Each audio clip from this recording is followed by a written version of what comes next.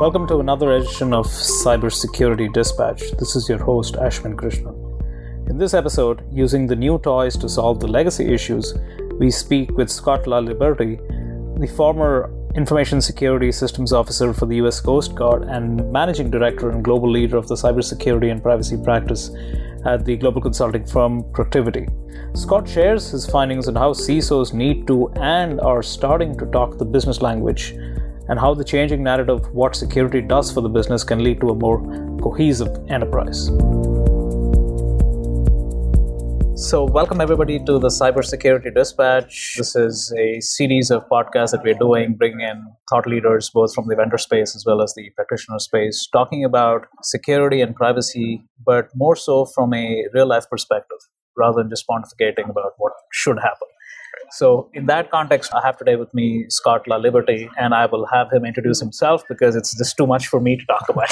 Sure. So go ahead, Scott. Thanks. So I'm Scott LaLiberte. I'm a managing director at Protiviti. I'm the global leader of our cybersecurity practice. Been in that role for a little over a year now, but I've been with the firm since the start. I've come up through those ranks leading our technical security services arm.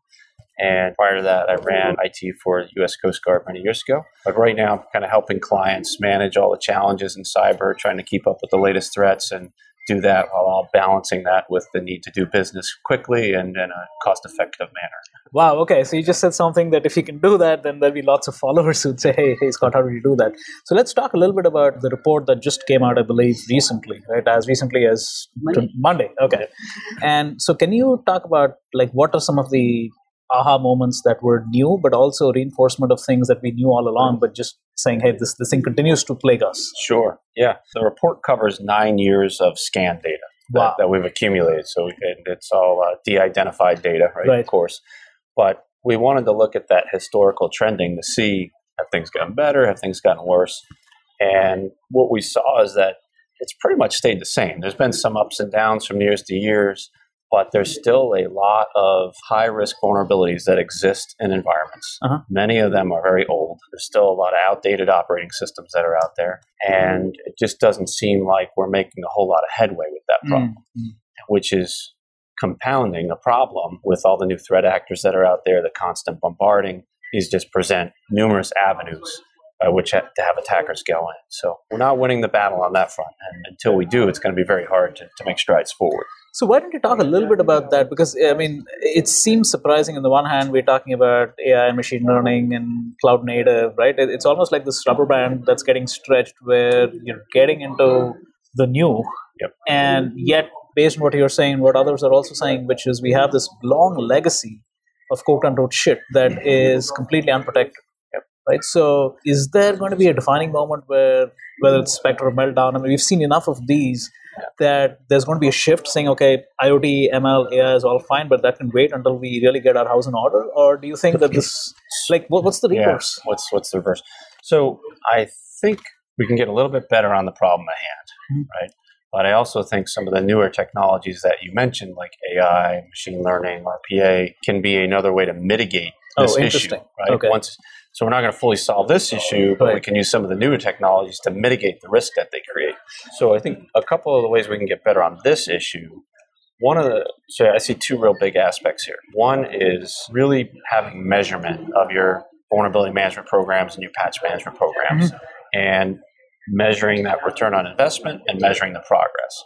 We haven't seen a lot of organizations doing that real well. That which you don't measure, it's hard to tell if you're improving or not and making progress in that regards. So that is a key measure. Having metrics in place, really being able to look at time that the vulnerabilities are existing in the environment, time to patch, making sure that you're patching the highest ones first, you're mitigating those risks. Are you getting better, worse? And are you getting the value of the return on investment from that effort? Some of that, I think, involves speaking in business terms. Right? So us in the security profession, we tend to speak in technical terms. The people that control the purse strings are speaking in business terms. So using some methodologies like the FAIR risk assessment methodology, trying to bring some quantification to the problem and showing how the investment can then offset the risk, can also help with that articulation of investment dollars and metrics. The other big problem that is still difficult is patching and hardening cause performance issues. Yep. Right. And, having been in that world, and you probably hadn't been in that world, you always got to make the decision. Do you take the risk of applying the patch and bringing something down, or do you take the risk of just, letting it ride and praying nothing happens? That's where I think we can take benefit from some of these new technologies like the AI, the machine learning, advanced user behavior analytics to try and put detective and preventative technologies and processes running over the top. So you still got that vulnerable underneath infrastructure foundation, but you're protecting it better through trying to intercept the attacker before they get there, containing the damage, taking action to mitigate any risk that occurs or exploits that occur. So I see that technology really as a mitigation to help us deal with the underlying problem. So you bring an interesting point, which again has been something that's been around for decades, right? Which is the struggle, if you will, within businesses of a CISO's mandate versus a line of business mandate. Exactly. So how does that get resolved? I mean, like you mentioned earlier, do CISOs have to become better marketers? Do they have to understand lines of businesses versus just pontificating, sitting on the sidelines? And do businesses also have to start realizing that if their customer data gets out, it doesn't matter to what the business does because you're all toast together, right? So, That's right. I mean, are there guiding principles in terms of how these organizations need to work together? And if so, why hasn't it happened so far? Yeah. There's guiding principles, but it's hard. Okay, that's fair. And I think they speak different languages, right? You got two communities speaking different languages. We got to find that common language to unite them. So I use this analogy. We used this analogy in Protiviti back in the day when we found it. We said, why do you have brakes on a car? And everybody's first answer always is, well, to slow you down, Right. slow the car down. And we look at it as, you have brakes on a car so you can go fast, right? Without the brakes, without the controls, without security, you're going to crash into a wall. Yeah. So getting the business to realize that you're the brakes on the car so that they can go faster is a big mindset to have in place. Right. The other thing is helping define what's world-class, right? In security, a lot of times we think world-class security is just you're secure. Nobody's going to get in. We prevented everything. But really looking at there's two axes to world-class. There's being secure and there's being nimble, reactive, quick, and enabler to the business. And the best security is secure, but transparent to the end user and helping the business achieve their objectives much faster. With that common goal, now you got both people on the same set of music, right? Working together. I think the CISO really does have to start looking at themselves as needing to explain the problem in business terms, right? So starting with the business processes and working back to the underlying technology processes and showing them what loss events actually look like. And so, they have all that customer data that goes out. Here's the loss that we could experience. Here's the data that supports it. And here are the actions that we could take to mitigate that risk, right? So if we encrypted that data securely, now it's not getting out. We don't have to report. Therefore, this $5 million loss event becomes a non-event. Right. And those types of business terms, the CFO, the CRO that are holding the purse strings will understand that better. So let's double click on that one because you hit upon a very important challenge, right, that organizations face, particularly CISOs, is we're all slave to the quarterly metrics, right? And finance is on the hook. Marketing is typically on the hooks in terms of leads generated. I mean, RSA, you went to how many leads you get. Sales obviously is measured. Engineering sometimes is productivity also, right? But from a CISO standpoint, when you have a compelling event, when you have a Petya, when you have a Spectre meltdown, something like that, suddenly the CISO's in the radar, right? And he or she is answerable. But then, let's say the compelling event goes away, right? All the other lines of businesses are still in the crosshairs of the CEO and the board. Answerable. But the CISO, I mean, how does he or she actually make themselves relevant in this environment where there isn't a compelling event that has happened, God forbid, right? So there's actually good news. But going up over there and saying, hey, you know what, we haven't been hacked for the last 90 days. Yay. How does that manifest itself? I mean, how can a CISO still stay relevant knowing that the threat is out there even though you haven't been breached, or maybe you've been breached and you haven't detected it? Right. Well, I think you have to use all available data that you have, right? Just because you haven't been hacked or experienced a breach doesn't mean that your peer group hasn't. And you can draw that correlation of, look what happened to, fill in the name, and really embracing that they're not any different, right? Like a lot of CISOs, I think, are afraid to let the board know and let executive management know how vulnerable they really are, right? They're trying to paint this glossy picture because they think they're going to get fired if they don't. But, I think acknowledging that you're similar and you have the same weaknesses, and then trying to prioritize the investments that will make those risks be reduced, not go away, because they're never going to go away, is what needs to happen so you get the funding that you need. But it just can't be, hey, I want to go buy this cool new tool, right? This new, I just want to slap in deceptive technology because it's the new hottest thing that's out there. It needs to be more of, by doing that, right, we reduce the likelihood of the insider threat or the bad actor getting to compromising, doing these things, and relating that back to the business loss event that they're all worried about that they saw their peer group having. So again, you're bringing about the whole question of ROI at this point, right, which is for every investment that goes in, be it deception, being some other technology, is now you're asking the CISO to be more of a business leader, right? So we talked about earlier, CISOs are tech heads and have grown up that way. So how does that shift happen? Which is, okay, on the one hand, you're forced to become a marketing and salesperson talking about security internally. On the other hand, you have to justify every dollar of investment going in, saying how does it directly impact your risk posture, right? And is there training available for that? Are CISOs standing up and saying, okay, we need to rethink the way we've looked at our job description in the past? I think they're starting to realize it. I mean, I've had more requests by CISOs that I work with to help them prepare board presentations, to help them prepare board metrics. They're starting to realize that they need to do that.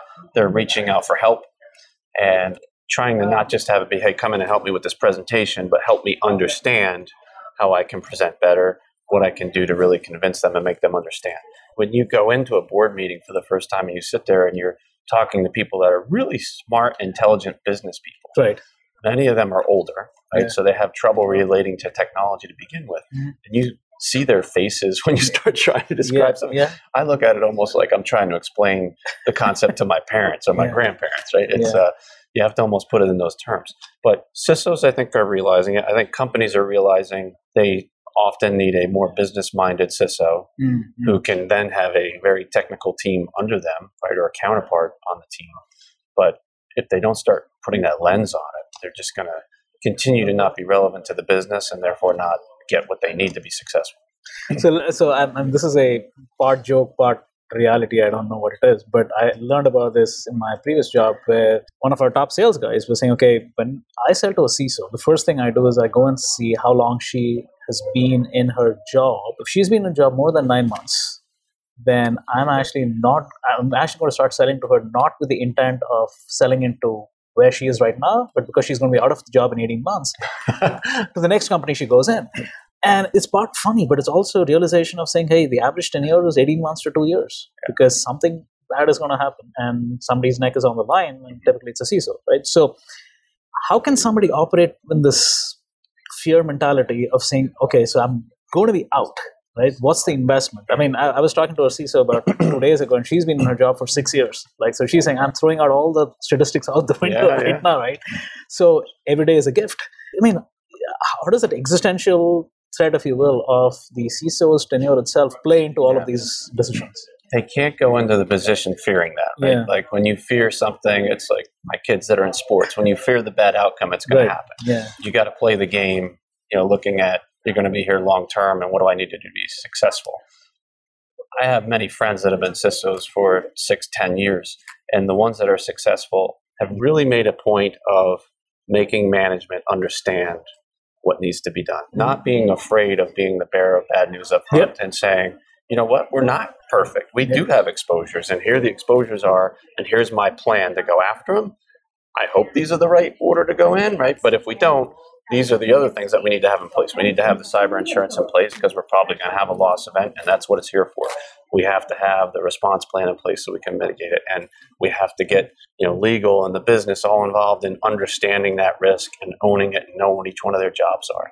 And they've got buy-in to the business. And when something bad happens, the rest of the business is prepared for it. It's not the call out on the carpet and why did this happen? We don't understand. You told us everything was great. The ones that I see unsuccessful are the ones that come in and they don't want to be the bearer of bad news, right? They kind of don't want to rock the boat. They're just going to do the status quo. They're going to try and ask for things and make incremental improvements. and they reported to the board and management that things are fine. Yeah. And then that event happens or the near miss happens, and that's all it takes they lose credibility very quickly. And once you lose trust and credibility, you're not going to be there very long. So you're actually sparking another train of thought. So I just wrote an article on CSO Online about 2 days ago talking about the role of the CISO and how he or she is going to be the guardian of the galaxy. And I use Alex Stamos' example at Facebook saying, so he's actually stood up a year ago, right, to Cheryl and Mark and talked about the fact that they haven't been able to recover the data and know how much data is exposed, right? But apparently he was shushed and he was put in a position where his powers were taken away, etc.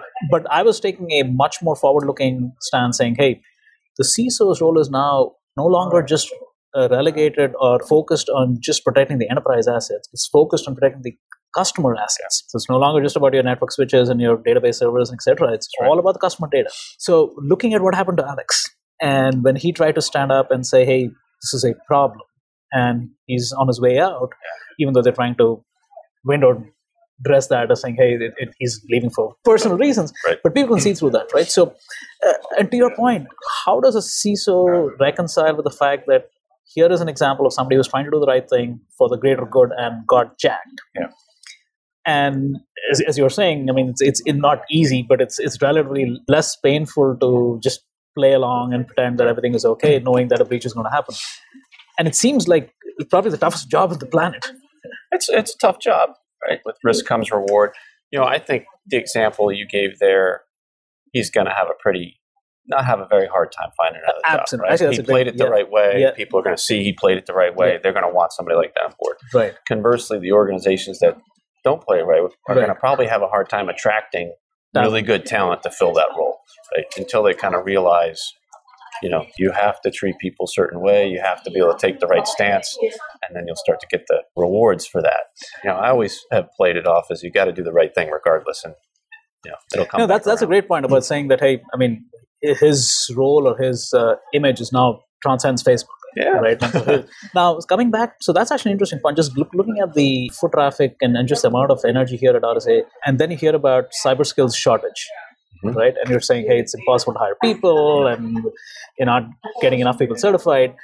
How do you reconcile that? I mean, are there people over here who are just here to pick up buzzwords so they can, or do we truly have a cyber skills shortage, or is it an artificially made up thing just to get more budget? Or no, I think there's a skill shortage. Okay, I think especially in the experienced space, right? Like this industry has boomed so much in the last few years, and you don't have that big group of people with 7 to 15 years experience, right? Because it's a relatively new field.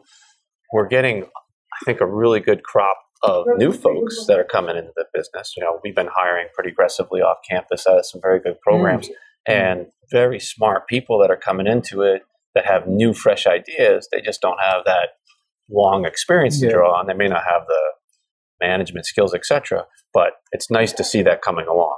So I think the skills shortage will start taking care of itself. Okay. But that experienced person is where we're having the issues. I also think we can use some of the technology to try and automate some of the lower level functions, right? Like using robotic process automation on things like provisioning, deprovisioning, trying to use AI, artificial intelligence for some of the lower level analyst type work and SOC, SOC level 1, level 2 type stuff. And getting the people that we do have to focus on the higher value type activities. So you're putting the resources that you do have on higher value actions, right? And trying to automate the lower level ones. It's going to have to be that double-pronged approach. And just when you think, you're going to start getting over that skill shortage, the problem gets bigger. There's new aspects to it, like IoTs in the space and all these new technologies that now even the 7 to 15-year people don't even have any experience dealing with that. Yeah. They just got to take the logic and experience they have and try to apply it to the new technologies. And then I think really, the more junior people to fill that gap. And I've been having pretty good success by pairing the more experienced people with some of the newer folks coming out of these new programs and working together. They both benefit, right? And that's helping fill the skills gap a little bit and shortage a bit. But we're going to continue to have this problem for a while. That's interesting to hear. So you touched upon IoT and AI, and I don't think any podcast is complete unless we talk about those things. Yes, I mean, there is no doubt an explosion that's going on, right? And there's been enough panels about it and keynotes, etc., both industrial control systems as well as stuff that's coming to our homes. Yeah. How do you, I mean, just like you talked about earlier, if an enterprise itself has a long tail of old servers, etc., unpacked machines, are we getting into a situation where SMBs and SMEs and consumers are going to have the same thing, right? Yeah. And you bought a Nest thermometer or thermostat 3 years ago, and does that have to be patched? I mean, so how do you see this play out? Is a consumer going to become like a mini enterprise, and you have a knock and a sock at home? And is there opportunity on the flip side for vendors to fit in? I think it's a huge problem. I think about how many IoT devices, smart devices you have in your home. Yep. I run out of fingers, toes, and my friends' fingers and toes very quickly, right? Just in my son's room, I probably got an explosion of those devices. And let's face it, the consumer is not going to patch their own stuff, right? So we're working with a lot of the manufacturers as well to start building security into the product. And I think what's going to fall upon the consumer is to reward those manufacturers that have security mindset and are building it into the product set and not just going for the cheapest device on the market. Right? And I think it's going to take a few events of the consumers getting burnt and seeing why that's important to do that.